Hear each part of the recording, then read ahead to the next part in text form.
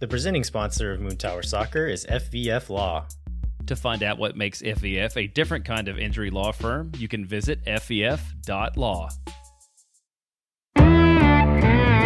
Hello, friends. Thanks for listening to Moon Tower Soccer. This week, we will cover Austin FC's Leagues Cup loss to Mazatlan. We'll preview the upcoming Leagues Cup match against FC Juarez. And then we will also talk about the possibility of a new center back and some other Austin FC news. My name is Landon Cottom, and I'm joined, as always, by Mr. Jeremiah Bentley. Hey, everybody. I'm Jeremiah Bentley, and I, for the second year in a row, are coming to you from a condo in Destin, Florida. So happy to be by the beach, but also happy to be joining you and talking a little bit of soccer. I think you had like family game time last week. Is that right? You want to share that experience? That's right. The last few years, we've been keeping our nieces for a few days in the summer, and it's generally just been the two older ones. Now the youngest one is 5 years old, and that has been the rule that when you turn 5, you can start coming during the summer. And so we had a 14-year-old, an 11-year-old, and a 5-year-old with us from Thursday until this morning, and took them to the game with us. Not the most fun game to go to with Uncle Landon. I probably taught them a few words that they hadn't heard very often before. So that was a little disappointing, but overall the weekend was great. And we had a nice time, and they didn't really care that much about the game anyway. So that was good. Did y'all feel exhausted this morning? Oh, absolutely. Yeah, we do not have kids. And so this is a major lifestyle shift for us whenever they come to town, especially with all three of them. Like the 14-year-old, like she's like pushing towards adulthood, and we can like, I don't know, we can treat her a little differently than the others, but a 5-year-old running around the house is a different story, man. I remember those days. All right, let's jump into some Austin FC news. So let's talk a little bit about the All-Star game. We had John Gallagher there representing Austin FC. We had Damian Loss there in the goalie wars during the skills competition. And then Irvin Torres played in the MLS Next All-Star game. So in the big show, MLS lost 5-0 to Arsenal. Did you get a chance to watch this, Jeremiah? I mean, I had to watch. Yes, I got the chance to watch it. I did not enjoy what I saw at all. Yeah, I mean, but I saw some of it. We talked about like whether or not this was a good idea to play a big European team, and I was like kind of defending this setup, and I want to take all of that back. Like this was, I think they probably got what they wanted as far as like engagement goes, because like I said, like last week, for MLS fans, like engaged MLS fans, I think the like East-West thing would be more fun. Or like even the Liga MX thing, I think that was a lot of fun as well. And the players were really engaged in that. And it's a competitive game. But I know in the past playing these European teams, they've played B teams, rotated squads or whatever, and come in and not really tried. And MLS could kind of compete a little bit. Arsenal was not pulling punches in this game. They played a really strong 11, and they were giving it their all during this game, which was what led to the end result, which was 5-0. And I mean, it wasn't a very good advertisement for MLS in general. No, I felt like that was the worst possible of all the outcomes we discussed for MLS. And I wondered a little bit. It was good to see that Arsenal was trying, because at first I was like, man, if they roll out a B team and like clobber MLS that way, that's really like it's a really bad effort. But John Gallagher got the captain's band in his time on the field. Were you surprised to see that? I was, yeah. That's interesting. Like for a guy who's not a big name in the league, I haven't heard anything about like what the story behind that was. I'd be curious to know if he just came into camp and Rooney was impressed by him, or what the deal was there. But to see him wearing the armband, yeah, it made me proud of him, because he's a guy that, like, again, doesn't get a ton of recognition, has fought for everything he's gotten. And so to see him get to wear that on the field was really cool. As far as his performance goes, I thought he did okay. He was fine. I think there were some of the MLS guys who stood out, and probably like people tuning in just to watch Arsenal saw some of them, were like, oh, this guy's okay. And like the first, I don't know, the first little stretch of the game, they didn't look so, it wasn't like an embarrassing game yet, but it kind of Yet. turned into that after a little while. Gallagher's performance was fine. He was okay. There was involved in a couple of the goals. I think the first one, maybe you can chalk up to just like not playing with these guys and kind of being out of position. The next one was a cross that just kind of went over his head and fell behind him. And the guy behind him finished it. But I mean, he did fine. Like, I don't think he specifically embarrassed himself. I think that was kind of a team effort, but John did fine. And in the end, it was still cool to see him wear the armband and get to represent the team there. Well, we got some news about a potential player coming in. This is from Tom Bogert. Oh, wait, I wanted to say one more thing about the All-Star game. Damian Loss was taking the goalie wars very seriously. Some of the guys were kind of joking and laughing, and Damian Loss got really upset about was yelling at the officials at one point during the final. And then like the other guy was kind of joking and laughing. Damian Loss was dead serious, and like the cameras were kind of like coming up to a close up at one point, and he like waved him away. He's like, "Get out of here! I'm trying to win." And so I thought that was funny. And then Irvin Torres in the MLS Next game, he played the second half. And like he was playing as kind of a deep six and not really getting to join in the attacking five as often, but showed pretty well. I thought he looked solid, and especially this was like not by age groups, and so this was all MLS Next players, including some like U19 players and some guys who have spent most of the year in Next Pro playing like second team minutes. And so to see Irvin Torres, one of the youngest players out there, still just 15, I think, playing with these guys and looking like he belongs and looking like a good player, that was really great. So a good showing from him. Okay, now we can move into transfer news. Transfer news. This is from Tom Bogert. This is supposedly Matt Hedges will be coming in from Toronto for $500K in GAM. At least 3-time All-Star. So there's our All-Star game tie. You, I think, have done a fair amount of research on Matt Hedges. So talk about what kind of player he is and maybe how he would fit into the Austin roster as it's constructed right now. Yeah. So Matt Hedges, 33-year-old center back, 6'3". He's drafted by FC Dallas out of University of North Carolina as the Freddie Kleeman pick is what I'm going to call it, which is the number 11 overall pick. You want to guess who was taken immediately before him in that draft, Jeremiah? Which Austin FC player was taken immediately before him in that draft? Jossie Zardes. It was Ethan Finley at number 10 by the Columbus Crew. That's a nice bit of trivia. Yeah. So he played 10 seasons at FC Dallas, is their all-time appearances leader, and was a captain for 8 of those 10 years. Just last year at the end of the season was listed as one of the like the most sought after free agents in the league. And on, I think MLSsoccer.com put out a list and had kind of ranked free agents, and he was second on that list only after Alexander Collins, who we talked a lot about on this show. But yeah, Matt Hedges was second on that list and ended up going to Toronto. By all accounts, I haven't gotten to watch a ton of Toronto this year, but by all accounts, when he's on the field, he has been their best defender by far, even in kind of a mess of a team and a rotating cast around. And they've had defenders get injured. They've had guys, I think Lorea's loan ended recently, and a lot of players moving in and out of the 11. And when he was in there, he's looked like their best defender by a pretty wide margin, which goes to say, like, why is a guy like him available right now? Like, do you have any thoughts on why he might be available, Jeremiah, after he just joined Toronto not long ago? Yeah. So do we know the details of his contract with Toronto? I mean, we're assuming it's multi-year, right? So it's not like through 24 with an option year in 25. Okay, so it's not that a club's just trying to get what they can out of a guy before he's gone. I don't know. That roster is a complete mess, and they need some flexibility. So maybe that seems like he's an attractive piece you can offload to somebody else. to clear some space and add some additional GAM.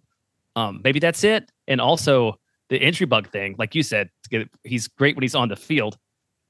And he has not been on the field a lot this year, which worries me a little bit coming into Austin, where there's a whole rash of guys who are not on the field a lot. Yeah, I think that's exactly right. I mean, I think there's maybe some reading some stuff from Toronto.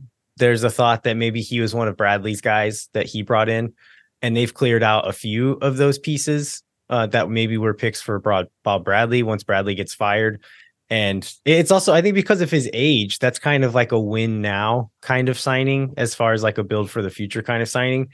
And so if you're a Bradley guy and it's a win now signing and Bradley's gone and you're not winning now, then yeah, maybe the GAM is more valuable at this point than whatever he can offer you on the field. And so to get 500K GAM for a guy you signed for free 6 months ago is pretty good business on their end.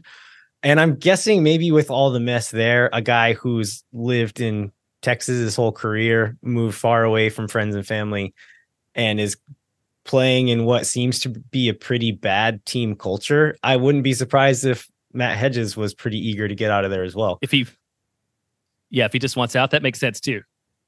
So Matt Hedges is probably not a household name to like newer MLS fans, people who have just started paying attention since Austin FC started, but he's like been quietly one of the best defenders in the league for pretty much his whole career. He's I was looking through MLSsoccer.com, finding just like little stories about him throughout the past. And one of the articles was a list of 10 players that you can't imagine playing in another jersey. And he was listed on there as like, I can't imagine him playing in anywhere but FC Dallas, which is pretty funny now that he's being linked with Austin. And out of that list, 5 of those players have now moved on. And one of them, this was long enough ago, one of those players was Matt Beasler. And so Austin is potentially getting 2 of the guys that this article writer, it might have been Matt Doyle, but was like, couldn't imagine playing for another team, which is pretty funny. Talking about his being prone to injury, he's really only missed significant stretches of games, like once, I think twice now in his career. And it's not been the same injury over and over, which is maybe something to be hopeful about. I think the concerning part there is that this latest one has kept him out for a couple of different stretches during this season, the year in which he is 33 years old. And so let's hope that Austin FC looking into this is confident about his recovery in this. I know like Sean Rubio probably still has some connections in Toronto. I'm sure other people in the Austin FC staff have connections there. And so hopefully they're doing their homework. And if this is going to go through, that they are confident that whatever this injury is, it's not anything super serious. But I know, like looking back in the past, like one of his recent outings this year was with a concussion. He had gotten a concussion, I think 4 or 5 years ago, and missed a few games. And then other than that, has not really missed a lot of time during his career. So I'm hoping that this is not like being injury prone and more just bad luck in this one season. As far as like who he is as a player, like how exactly do you feel about like what problems he solves for this team? Yeah, I mean, one, just talent and depth is obviously the biggest problem this team has at center back. And especially with the news that we got about how much longer Vicenen is going to be out, right? Because it seems like this injury is going to be even longer than we thought. So there's that. You know, I mean, seeing Kip be an adventure every time he's back there playing is sort of scary. So I would just think like just any warm body that's a talent at this point is an addition. Yeah, and talking about being nervous when guys on the field, we talk about a lot of our guys like Julio Cascante, Leo Vicenen. Like the first thing we say about these guys is they're really good on the ball. And then the defense, and I think just talking about Austin FC in general, is like the defense is a bit of an afterthought. Matt Hedges is a capital D defender. Like he is above average on the ball. He is quite good on the ball, actually, but he is a defender. Like he knows what his job is, and he's been quite good at it for the last 10 years. So I think there's a slight concern about the age, and like we talked about the injuries, but if and when we have like the length of the contract is a little concerning as well. It's not that long, but when you get into having a guy, we've talked about this with Zardes, like a guy who just seemed to age overnight as soon as we signed him. And then if that happens to Hedges after this injury and we're locked into him for another year on a decent salary, which I think is like 770 some odd thousand, which for a guy of his experience, of his career, like that's not a terrible price. But if he ends up not being that good, it is a pretty high price. And so, but if we can get a rotation of Cascante, Väisänen, and Matt Hedges all together, like either playing in a back three or rotating in and out for one another, that is a really good group. I don't know. He's lost a little bit of a step, but he's so smart and experienced. And I watched some Y Scout clips of the games he played in this year. And there are a few moments where he's going head to head with like a quick winger and gets beat a little bit. But more often than not, he's in the right place at the right time, doesn't let a guy turn on him, cuts out a pass before it ever develops, is making a run to cut off something before anybody else ever notices it. And so even though he does get beat for speed occasionally, he's such a smart and experienced defender that I think even in the state he is right now, coming into this team, he will probably be the best defensive center back that has ever played for Austin FC. That will be our friend Brian Mangle. That will probably warm his heart to hear that about Hedges, that Austin's finally engaging and investing in a guy that actually plays defense. Yeah, and exactly. Brian likes to get on Julio all the time for lack of defensive awareness, and for some reason defends Johan Romagna, which is a whole other discussion, where he in the same breath will defend Johan Romagna's defensive awareness and criticize Julio Cascante's for some reason. But Matt Hedges is not a guy that is ever an issue with. Like, he is keyed in and very aware of what is going on around him at all times, which is encouraging. As far as the value goes, I mean, $500K in GAM, sending him that way, $770 some odd $1,000 in salary. Do you feel like this is a decent value for him? I kind of do. I mean, I'm not at all worried about the GAM. I mean, we talked about sort of GAMflation and how the numbers get bigger all the time just because there's more GAM in the league. I'm not worried about that. If he is healthy, I'm not concerned about that. But I think you hit on the point where if he ages overnight or if he's not playing, then that becomes like another contract that's a burden, but I'm not super worried about it. Yeah, I agree. I think if you were to bring in someone of his caliber from overseas, the transfer fee would be way higher. The salary would probably be higher. And this kind of like that domestic discount you get with a lot of MLS guys who have stuck around their whole career, that if they had a different name and were from a different country, they probably cost twice as much. But because they've always been here, you can kind of keep them around for cheaper for whatever reason.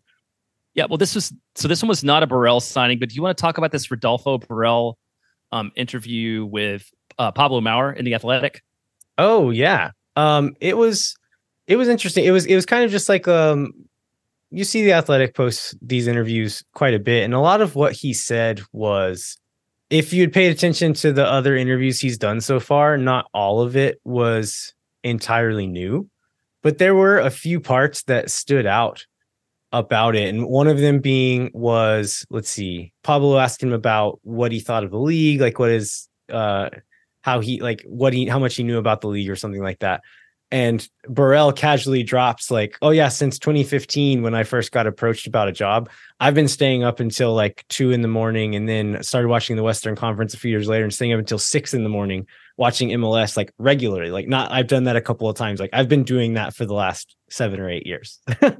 And I thought that was awesome. Like, we are concerned about a guy coming in and like thinking he knows best because he's played or coached at these really high levels, and he seems to have a lot of humility about that. And it's like, I am a guy who does the work. I take my job very seriously, and I do everything I can to make sure I'm very good at it. And he's been preparing for 8 years for a job that he didn't have yet. And he just kind of thought like, maybe I'll get a job in MLS one time. So I better stay up until 6 a.m. and watch every game, which I love. I love that about him. Yeah. And he specifically talked about knowing that he can't come in as a person who treats MLS as an inferior league. That's probably from that experience. But he talked about how he knew he needed to be humble and needed to put in the effort, which I loved.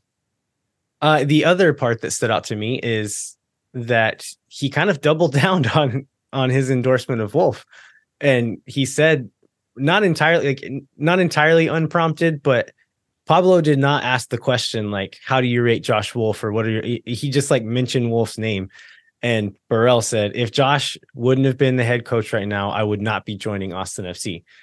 And he said, "I didn't need a job. It wasn't like I was out of a job and needed to have this thing. I wanted to take the right job. And part of the reason why I thought Austin was the right job is because Josh Wolf is the coach." And I thought that stood out. The fact that like we all said, like in the initial press conference, like, of course he's going to say that, like, he's got to say that, but to bring it up unprompted again and double down and go out of his way to say that this is one of the big reasons why I'm here. I think that means something. And I don't think it necessarily means that like Josh Wolf is the best coach and he is the exact right guy for what I want to do. I don't think it necessarily means that, but I do think it means like Burrell didn't want to take over any team and try to implement this style of play from scratch and kind of play the way that he wanted to play in like the Manchester City, Barcelona way at any team. He knows that Josh Wolf has been implementing that at every level of the club for the last 3 years. And so by coming into that system that's already in place, he can just make little tweaks and kind of improve what's already happening as opposed to starting from scratch. And I think that has as much to do with why Josh Wolf was important to this decision as it is about Josh Wolf as a coach himself. Yeah, he talked a lot about identity and the importance of a club having an identity, and that came through, and this club definitely has one. Did you watch this bananas Austin FC 2 Colorado match when the Nieces were in town, or I had it on? I watched pretty intently most of the first half, and then as the second half was going, we were like trying to wrangle them to do something, I don't know, I think going to dinner or something like that. And so the second half I was not paying as close of attention. So didn't quite see like exactly why things went wrong, but 3-0 at half, it ends 3-3. Just kind of all of a sudden it was like, I don't really know how that happened, but it was wild. Yeah, these second half goals, like there's a PK, it's a Czech Toure own goal, and then Austin ends up not getting the second point in the shootout. But it's disappointing since it was on the road and it was a chance to pick up points against the Rapids. But I would imagine that's a learning experience, if nothing else. Yeah, you think so. And like watching the game, it was like Colorado's supposed to be the best team in the league. Like, how is this happening? And then the second half comes around. I was like, oh, okay, never mind. One takeaway I did that I thought was interesting is a few, like David Rodriguez has been out with an unspecified injury for several games now. And so missing him on the wing, they've been playing Micah Burton there quite a bit for the last few games. And I don't think he's looked very good playing on the wing so far. In this game, they swapped Valentin Noel and Micah Burton. Micah Burton was playing as one of the dual tins alongside Steve Louis-Jean. And then Val Noel was playing on the right wing. And he was kind of operating as like that Diego Fagundes playmaking winger kind of role. And then Micah was playing inside and kind of combining with him there. And it worked really well in the first half. And so I'm curious if that was something that we'll talk about Noel getting his debut for the Austin FC first team. But I'm curious if that's a thing that they're trying to get him work on, because that's where they maybe see his way into the first team, or if they just thought like tactically for that game or for going forward, like that's going to be the right combination, is just switching those two guys and seeing how it works. But it looked a lot better than it has with Micah on the field in the last few games. Well, that's good. Well, you ready to take a break, and then we're going to get into this Mazatlan performance of sorts. Yeah, I guess we have to. So we'll take a short break and come right back to talk about that one. No one is around.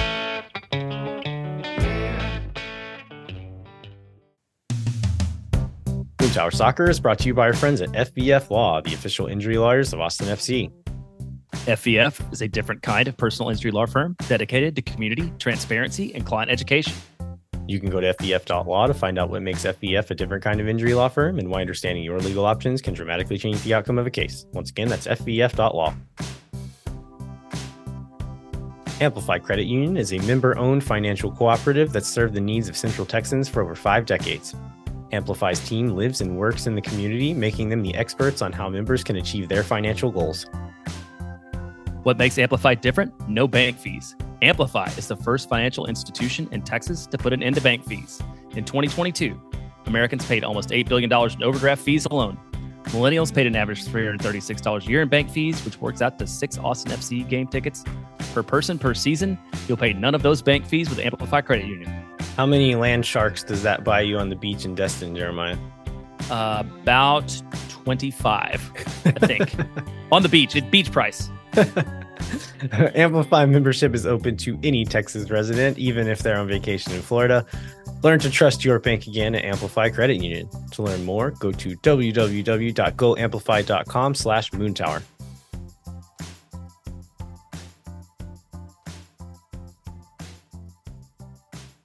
All right, we are back to talk about Austin FC's first ever Leagues Cup match against Mazatlan. Austin came into this game. We just say the score. It ended up 3-1.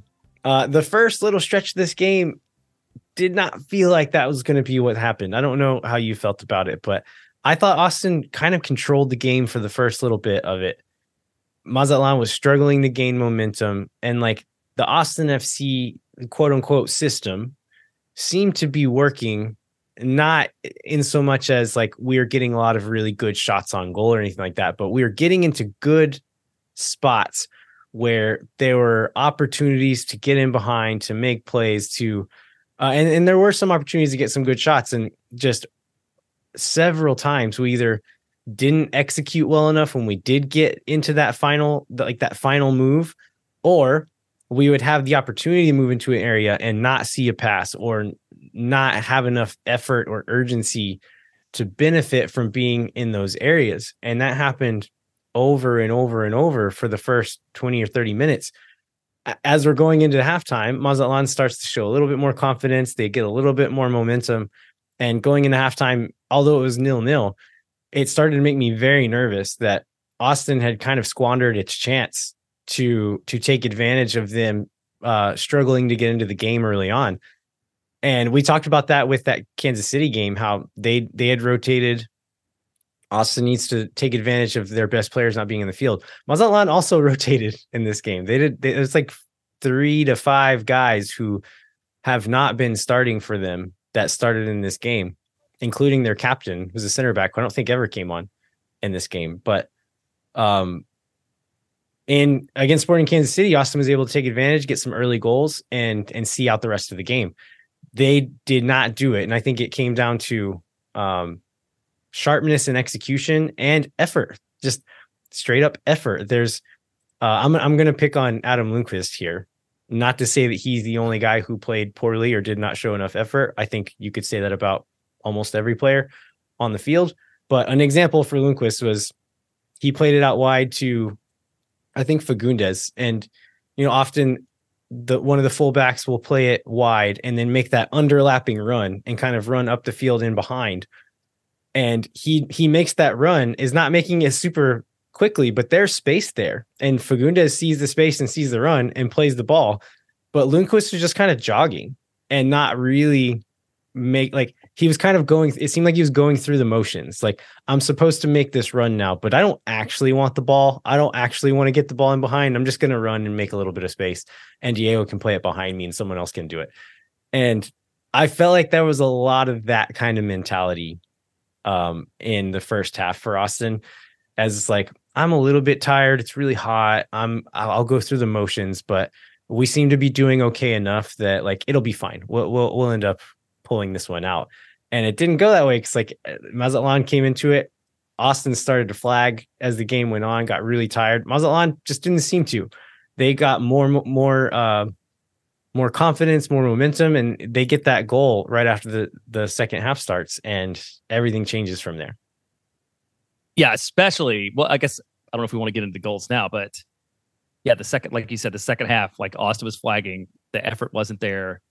And then, once the goal finally comes, Austin gets punched in the mouth, and like whatever excitement, momentum comes right out of it. But yeah, it was disappointing overall. Like they didn't create a lot of opportunities. Austin only got, well, I guess each team only got 10 shots. Mazatlan 5 on target, Austin only 3, and just the attack with some good reason, because there were a lot of pieces missing in the attack, but like the attack was just not crisp at all. Yeah. Let's actually go back and talk about the lineup before we get into the goals. So Stuver in goal. The back line was mostly the same, with Cascante and Keller as the center backs, Nick Lima as your right back. And then since John Gallagher had been away at All-Star and played 45 minutes midweek, they wanted to rest him a little bit. So they played Adam Lundqvist. Danny Pereira and Sebastian Driussi were not in the game day 23. So your central midfielders were Valencia and Wolf, and then Fagundes moved inside to play that Driussi role. And then you had Zardes as the 9, and then Redes and Finley as your wingers. Looking at the rest of the bench, we had Valentin Noel, Damian Loss, and CJ Fodre all in from Austin FC 2. Noel ended up actually seeing the field, which was, I guess, one consolation from the night to see him make his debut. Yeah. And then, but like, not that he did a whole lot, but it was cool that he made it. But like looking at this 11, there was a lot of talk about like rotating and maybe like, not throwing the game, but not playing your strongest 11 just to kind of like save legs. And that's not what they did, right? It was not like our best 11, but it was the best available 11. Yeah, absolutely. There's nobody on the bench that I would have put in other than Gallagher, who was just traveling back, other than the guys that were in the game. So I really think it should have been an 11 that was better than Mazatlan. Yeah, and again, like they were better for. I want to say I don't remember exactly how long this went, but I want to say like 20 or 30 minutes. They were the better team, and this doesn't. I know like a loss in a tournament like this is going to have the Wolf Out crowd fired up, but as far as like playing, like putting a team on the field and the tactics that we rolled out, I don't think there was anything wrong with any of that. Like the system was working. The players were just not showing the effort or the sharpness to execute against it.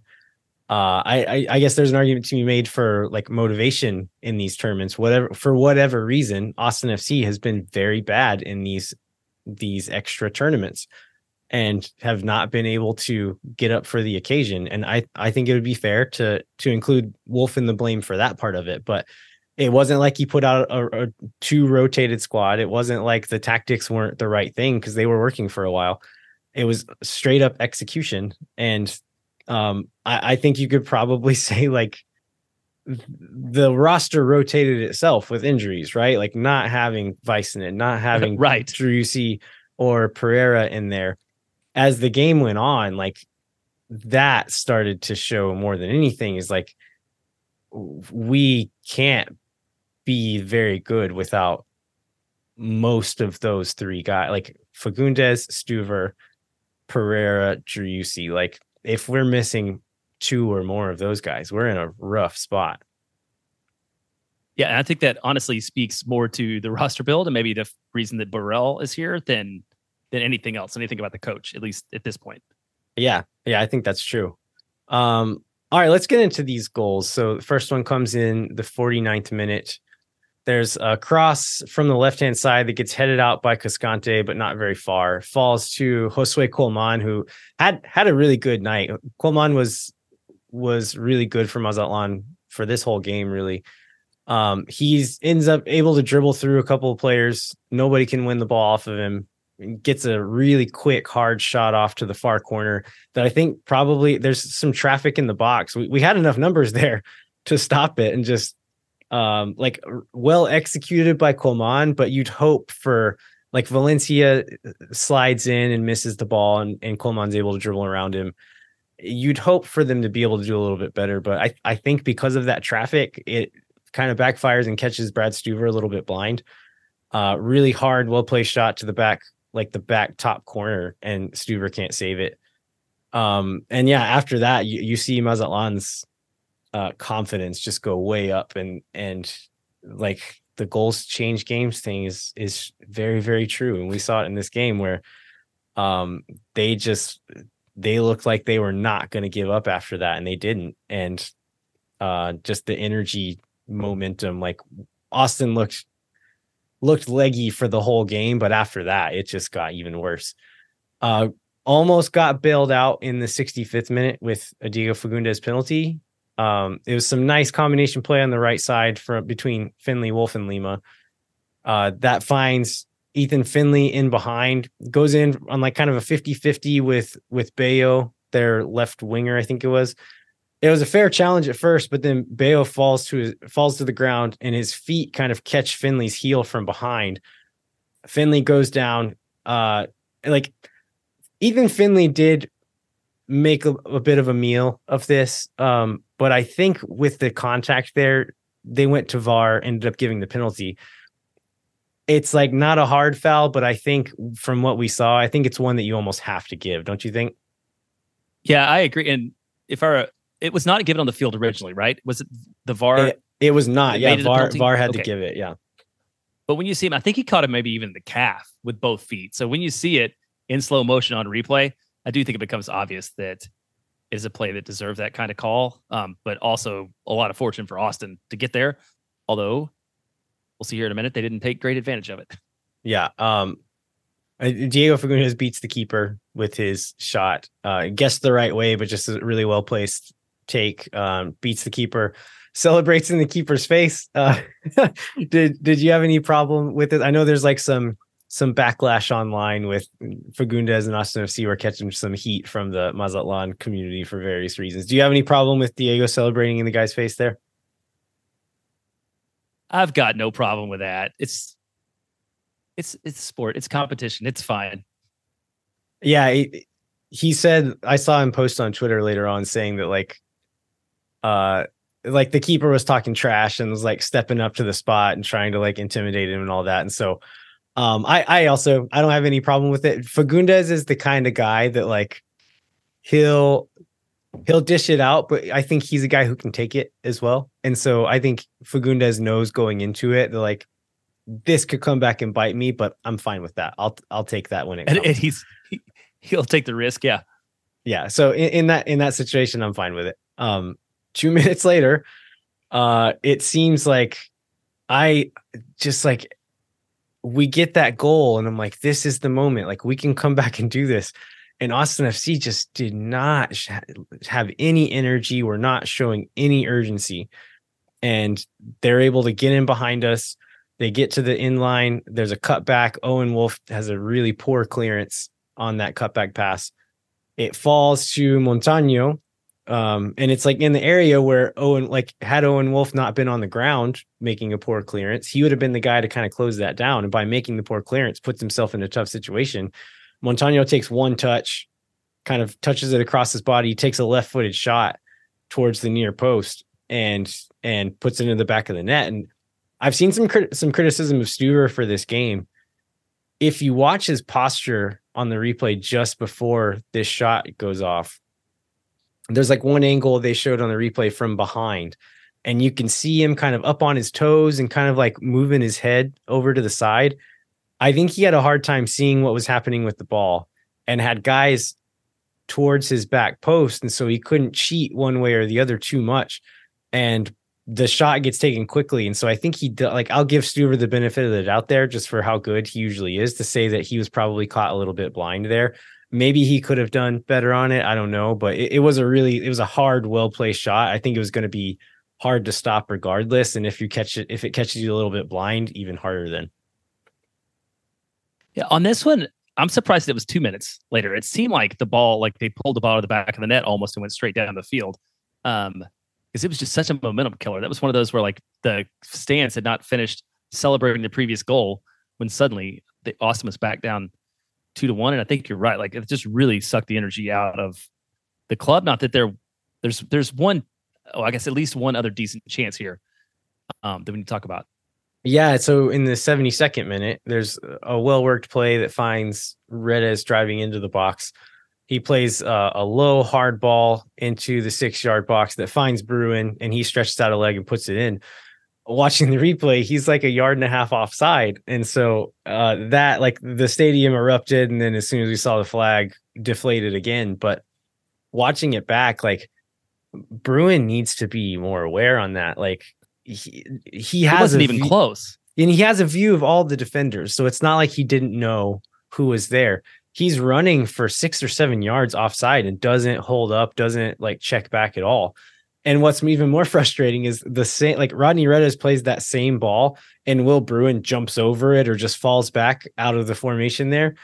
I think that exact same ball finds Diego Fagundes at the back post, who was making a run and was onside. And so that it's like, it's hindsight's 2020 here, but it's frustrating to see Bruin be so far offside and like not even clock it or try to check back or slow up his run a little bit there. Yeah. And then that was kind of it. Mazatlan would pick up another goal. Yeah, it kind of didn't matter at that point though, right? It's kind of a mess. Yeah. Yeah. I think the only thing, Owen was really bad overall. I feel like Owen was really bad on this goal specifically too. Yeah, this one, it's like legs as dead as they've been throughout the whole game. Austin FC attacking play is busted on their end. Mazatlan counters, and we've got like 3 or 4 guys back. The rest of the recovery is so slow. Everyone's coming back really slowly, and Mazatlan has 3 or 4 players in the end with Austin on their heels. And there's some like, I think everyone thinks there's like options in the middle uncovered. And so everyone's waiting for a cutback. And instead they cleverly slip a ball in behind for Bayo. And it looks like he's offside to start with, but on the replay, Owen Wolf's heel is keeping him on just because he was a little bit slow to catch up with the rest of the line stepping to make that offside line. And they didn't even go to review on this, like that, which really confused me in the stadium at the time. But they called offside. The ref had his finger to his ear and then just gave the goal, which really confused me. But I mean, looking at the replay, I understand why. It was very clearly still onside. But yeah, I mean, that was the end of the game. But like, really, it didn't feel like we were going to come back from that. On Twitter after the game, I was criticizing the referee, and I had some people talk about like some of the calls that they got right. And I was like, oh no, I didn't think they got everything wrong, but there were some really egregious things throughout the night that like I don't think changed the game. Like, I'm not the kind of person to say if we'd have gotten this one call, like that would have been the difference. And I think if we'd have gotten all of these calls, like 5 or 6 of these that I thought were egregiously incorrect, I still think we would have lost. But it's still frustrating to watch like professional referees get this many calls wrong. There was 2 or 3 like yellow card worthy fouls. One, or I think in the first half, Finley beats a guy like at the edge of the box, is cutting in on his left foot and has guys in the box, has an angle to shoot. And this guy just grabs his jersey and falls down, and they call nothing. Like, that is a clear yellow. And the ref is not far from it. The assistant ref is like right on line with it, looking at it. No call. There's another one where a guy comes through and cleans out Owen Wolf, and the center ref had his back to it and like kind of watched the ball go away. But the linesman was right there looking right at it. And like, it looked like the linesman was like making eye contact with the center ref after it. And it looked like they kind of had an exchange, and it just let it go. And it's like, you have to stop play there. Like, it's amazing that you see that and just say, nope, this is fine. We'll let it go. And I think it ended up, it was like a dangerous chance on the other end for Mazatlan. And then talking about, this is less about this game specifically, but just refereeing in general, where in the second half, there's 4 goals. There's a water break. There's 2 VAR checks. And then a moment for a while where the ref seemed to just be like meandering around the field for 3 or 4 minutes, not really doing anything and not letting play go on, not letting subs come in. And whenever they hold up the added time sign, it says 6. And like, you remember in the last World Cup where they were like being really like to the T with extra time, and you're getting 10, You think that's 12 like a 12 minute? Yeah. Yeah, this would have been a 12-minute in the World Cup, and we got 6, which again, I don't think it would have mattered. I think Austin would have lost this one, but it's really frustrating to see refs be so poor at their job. Yeah. Who else? So who performed well? So the refs are bad. The attack was bad. Owen Wolf was pretty bad. Yeah, I mean, I thought almost everyone was bad. Johan Valencia, I thought, had a decent game. He was being pretty disruptive in the midfield at times. Decent game, progressing the ball. Going into the next player I'm going to talk about, I think when we talk about performances, it's all relative to the player oftentimes when we do this. And so we have different standards for certain players. And so Diego Fagundes, although he had an okay game, like in this game, he has to be the guy. Like he has to be the one to carry this team with Driussi out of the team, with Danny not there. He has to be the guy. And like he was fine, good enough at times, but like he did not step up and was not the guy that we needed him to be on the night. And again, that sounds harsh, but it's just, we have to hold him to a different standard. And I think he probably holds himself to a different standard.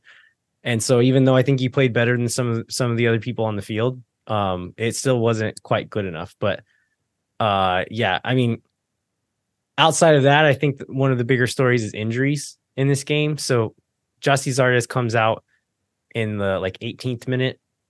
Maxi Urruti comes on. Maxi Urruti ends up subbing out later in the game. And so in the post-game press conference, Josh Wolf is acting like Zardes is going to be out for a while with an adductor injury. And then if Urruti is also injured, like what does striker look like for the next the next game immediately, but then after that, like how long are these guys out and what is it going to look like after that? Yeah, well, so the Maxi thing is super interesting because I was just reading this tweet from Michel Sanchez from a couple days ago, and Maxi says he doesn't know why he came out and that he doesn't believe that he's injured. So there's like some discrepancy there that interesting. I'm very interested to read about. But yeah, Maxi says, honestly, I have no idea why the change. I'm here for the team. I'll give the maximum effort, is what he said after Josh very specifically said he was hurt, basically along the same lines as Giassi, and that's why he came out. Interesting. I did not see that from Michelle, but that's weird. just another weird thing in a season of weird things, I think.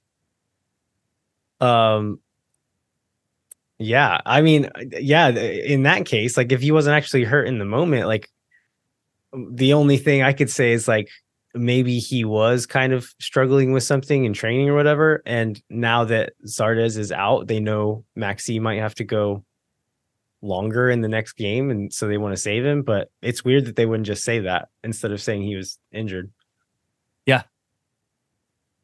And then just I guess the overall narrative, like Austin seems to have issues in cup matches. I believe I've said that Austin is embarrassing the entire league with a performance in defeat against Mazatlan and Violette together. What do you make of all this? I mean, as far as like strictly looking at the statement, Austin FC lost to Mazatlan, I don't think that is embarrassing. I think because, I mean, Liga MX is considered, I think, by most people to be a higher level league than MLS. And so like Austin FC could very easily lose to the worst team in MLS on any given weekend. And so the fact that we could lose to the worst team in Liga MX on a given weekend, that doesn't seem that weird or embarrassing to me. I think what they should be embarrassed of is their performance and their effort on the night. That was embarrassing.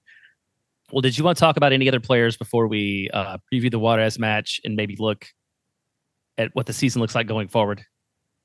I mean, yeah, it's cool to see Valentin Noel get into the game. I mean, other than that, not a lot stood out. in a good or a bad way. It was just like everything was pretty bad. All right. Well, let's in that case, let's go ahead and take a break, and we will talk about Juarez.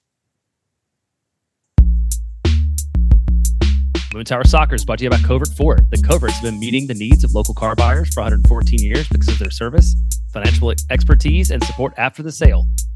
In addition to supporting car buyers, Covert's an important part of the soccer community and the official automotive partner of Austin FC. Right now, Covert has a deal on a 2023 Ford F-150 XL Super Crew, stock number 2230076. The MSRP is $53,815, but with dealer discounts and package savings, it can be yours for only $45,299, plus tax, title, and license. Also, with approved Ford credit, you can get it for 0% APR over 36 months or 3.9% over 60 months. If you're in the market for a new or used vehicle, be sure to check out covertford.com. Moon Tower Soccer is brought to you by Sage Wilson Realty. Thanks to Sage Wilson Realty, we'll be giving away 2 tickets to an upcoming match. So fill out the form in the show notes and enter for your chance to win. Again, this is made possible by Sage Wilson Realty. So if you or someone you know are in need of Sage real estate advice in Austin, talk to our friends at Sage Wilson Realty. Be sure to check them out online at sagewilson.com.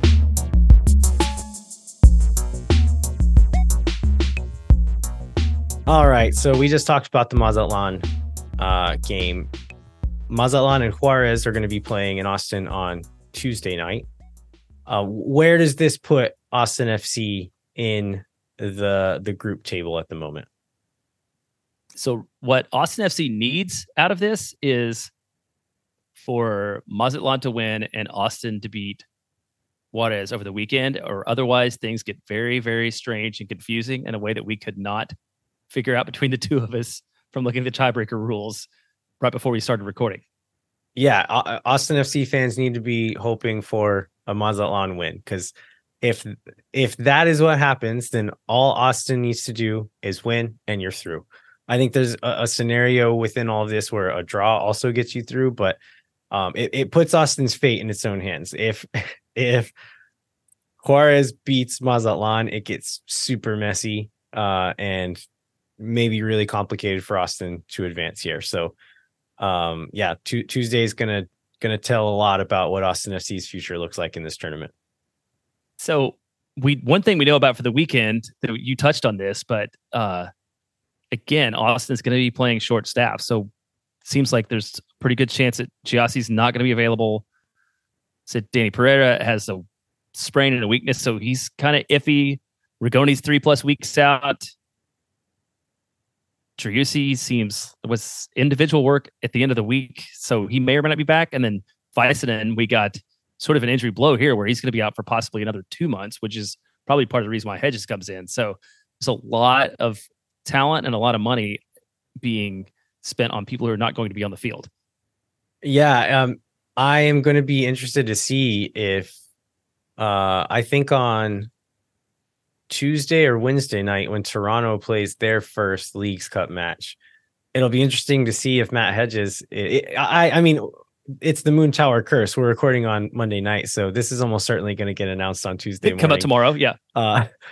But if it's not, I'd be very curious to be looking at the Toronto FC lineup for that first Leagues Cup match, and is Matt Hedges in it? If we haven't gotten an announcement, then that might be a good sign. But even if he does come now, it's going to be hard to know, in these circumstances, maybe he would come and step straight into the lineup. But just given Josh Wolf's track record, it seems hard to believe that he's going to practice with a guy for 2 days and then put him in the lineup. So sort of given this injury situation, if you were in charge, do you play your best 11? Do you hope for a good outcome, or do you just take the next 3 weeks off and heal up and hope for a strong run into the rest of the season? It was up to you. What do you do? I think you really look at the result between Mazatlan and Juarez and see where you are in that table. If Juarez wins and it's going to be Austin needs to win 3-0 in order to go through or something like that, I think then maybe okay, anybody who's didn't sleep well the night before, you get benched. Give them a break, yeah. And just play safe as far as health goes. I was not a proponent of that at the start of this tournament, but like we've stacked the deck against ourselves. If that gets stacked even more against us with this other result, then I think like, okay, let's like cut our losses here. But if it is a situation where like Austin FC needs a win to get through to the next round, I'd say again, still don't push anybody who's maybe even iffy on injuries. But aside from that, play a team that you think is the most competitive without risking health, and try to win it. Because again, why not? Like if we lose, we're sitting out for 2 or 3 weeks after that. So I don't think that's useful to a team. Like 1 week, sure, that's helpful at this point in the season, but 3 weeks is not really. So I think it's not going to hurt us to try to play one more week if that seems like it's on the table to be taken. Yeah, I think that's the way I would approach it too, because 3 weeks does seem like a long time right now to sit out. And I wonder if some of these teams that get knocked out early, the MLS sides will end up like maybe playing friendlies against each other or something just to keep in match shape. Yeah, I mean, I saw that in the League's Cup rules that they're not allowed to play friendlies, but I imagine that has more to do with like drawing attendance away from League's Cup games. So maybe if they did it behind doors, that wouldn't be against the rules. Like two teams that are out of the tournament, okay, let's play a friendly against each other. I don't know. Well, let's talk about Juarez, which imagine we can both admit we don't know a ton about. I don't know how much research you've done on them. I like read as many articles as I could find, including the striker preview of the League's Cup is going to be generally my knowledge around the team. Well, tell us everything you know, and then I'll see if I can fill in any gaps okay. with the Y Scout footage I watched today. Okay, so they finished 16th in the Clausura last year. Probably generally considered to have the biggest roster overhaul of any team in the summer in Liga MX. Brought in a new executive, brought in a sporting director, brought in a new coach, I think, brought in several new players, and have got off to an impressive start in the second. I always mess this up in the Apertura, in the opening part of this campaign, with victories at Club America and Toluca. So they're off to a good start. People should not take them lightly because they are better than they performed last season. Yeah, looking at some of their standout players, I know for Mazatlan, there was some names that engaged MLS fans would have recognized, but not that many and not really big names. It's a little bit more recognizable on this one. So you've got Chaca Rodriguez, who U.S. and Mexican national team fans will know because he played a lot for the Mexican national team over the last several years, played for Tigres for a while. And they have a lot of guys who have played previously for really big teams in Mexico who are now playing for Juarez, which is a newer and considered somewhat of a smaller team, but have a lot of pedigree as far as their players go. So Chaca Rodriguez, they've got, what is his name? Aviles Hurtado, who has played for some big Mexican teams. You mentioned Aitor Garcia. Sorry, I didn't think you mentioned. You put it in the notes here. Aitor Garcia is a Spanish attacker who has looked good in the footage I've seen. They have a winger named Agustin Ursi, who is from Argentina, I believe. He's a pretty exciting attacker. And then also hardcore U.S. national team fans will recognize this name, but Bofo Salcedo, who played for U.S. youth national teams and kind of flirted with the first team for a while, but never really panned out, has had a pretty good career in Mexico, plays for Juarez now, and looks like a really dangerous winger in this system. So have some big-ish names and some really strong attackers playing in the team. Also, another name, Alfredo Talavera, who has played a lot of games for the Mexican national team. He's their captain, good goalkeeper, but he got a concussion in their last league match, so probably not going to be back for this tournament. I don't know anything about the backup, so we'll see what he looks like. But as far as their playing style, they have the nickname Bravos, and I think that is a very apt nickname for this team. They have some good attacking talent, and they play boldly with the ball, to put it in a word. But they play, I'll say the word direct, not in the sense, usually when we're talking about direct in soccer, it means like long balls, route one stuff. They don't play direct that way as much, but when they get into the attacking third, they absolutely go for it. They'll shoot from distance, they'll throw numbers into the box and just attack with a lot of gusto going forward. And so they beat America in the season opener this just a few weeks ago with 2 long distance shots kind of out of nowhere, like against the run of play. And so they really go for it with the ball, but they can also be caught out because of that. They watching them play, they seem to be pretty easily pulled out of shape with ball movement. And so it's a thing that Austin can take advantage of. And like, they need to capitalize on that early in the game, like they didn't do against Mazatlan, because there were chances to be had and they just didn't take them. And so if they can do that against this team, I think they stand a chance. But if they put on a performance and don't, like, unable to get any chances or goals in the first half, this team like fights and will send everything they have into the attack as a game looks like it's there to be had. And that scares me if Austin gets into that situation against this team. So you mentioned that a lot of it just comes down to execution for Austin and taking advantage of the opportunities they have, especially early on. Given the health situation, like, is there reason to believe that Austin will do anything differently? What is it? What is the different outcome? Is it just the players try harder? Like, what do you see? Honestly, yes. Thing that'll change. Honestly, yes. They just need to try harder, because it's not, like I said, the system was not broken. They were getting good opportunities and just not capitalizing on them. So if you just run a little bit harder, like focus, concentration, execution, these are things that like the players have to just do. Like, you can't coach it. You can't, like, and we've seen it from them, is the frustrating thing. If they just weren't good enough, then that's fine. But we've seen these exact players do these exact things in these exact scenarios, and they just didn't do it, and they just don't do it sometimes. And so I don't know if the heat's getting to them, if maybe there is something to, like, not like the coaching staff and Wolf not getting them prepared for these other tournaments or whatever. I don't know what it is, but there's something there where it really is focus and concentration and effort is the only difference between this and the other games that they've played.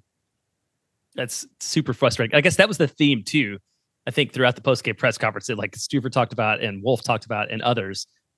And Stuver, like, specifically was visibly frustrated, I think, after the match. So hopefully with a week in between these last performance and this one, Austin will be able to sort of get their head right and be able to perform differently than they did against Mazatlan, or it will make for another very disappointing cup performance.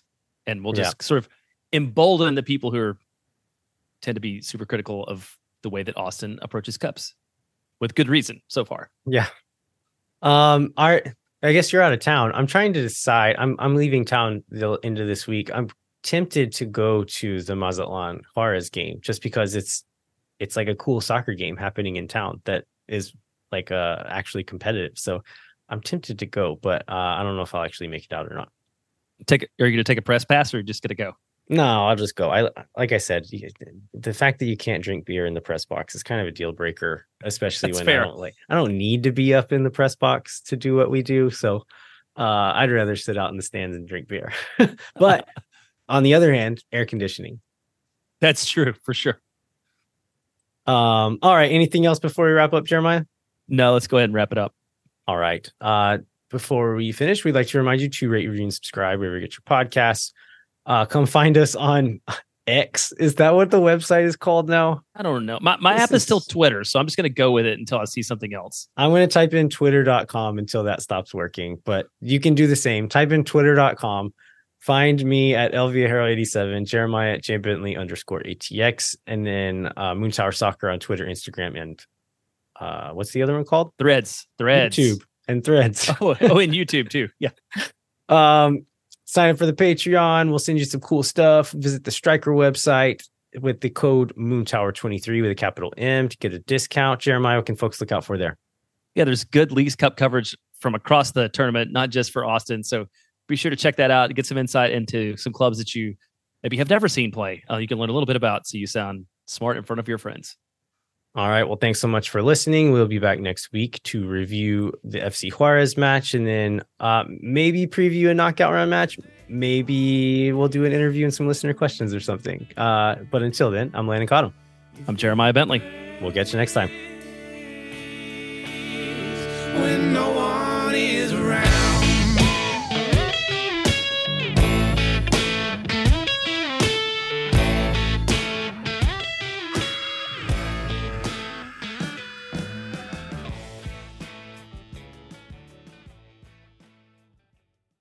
Thank for nothing, see you never. La gente Oh my God.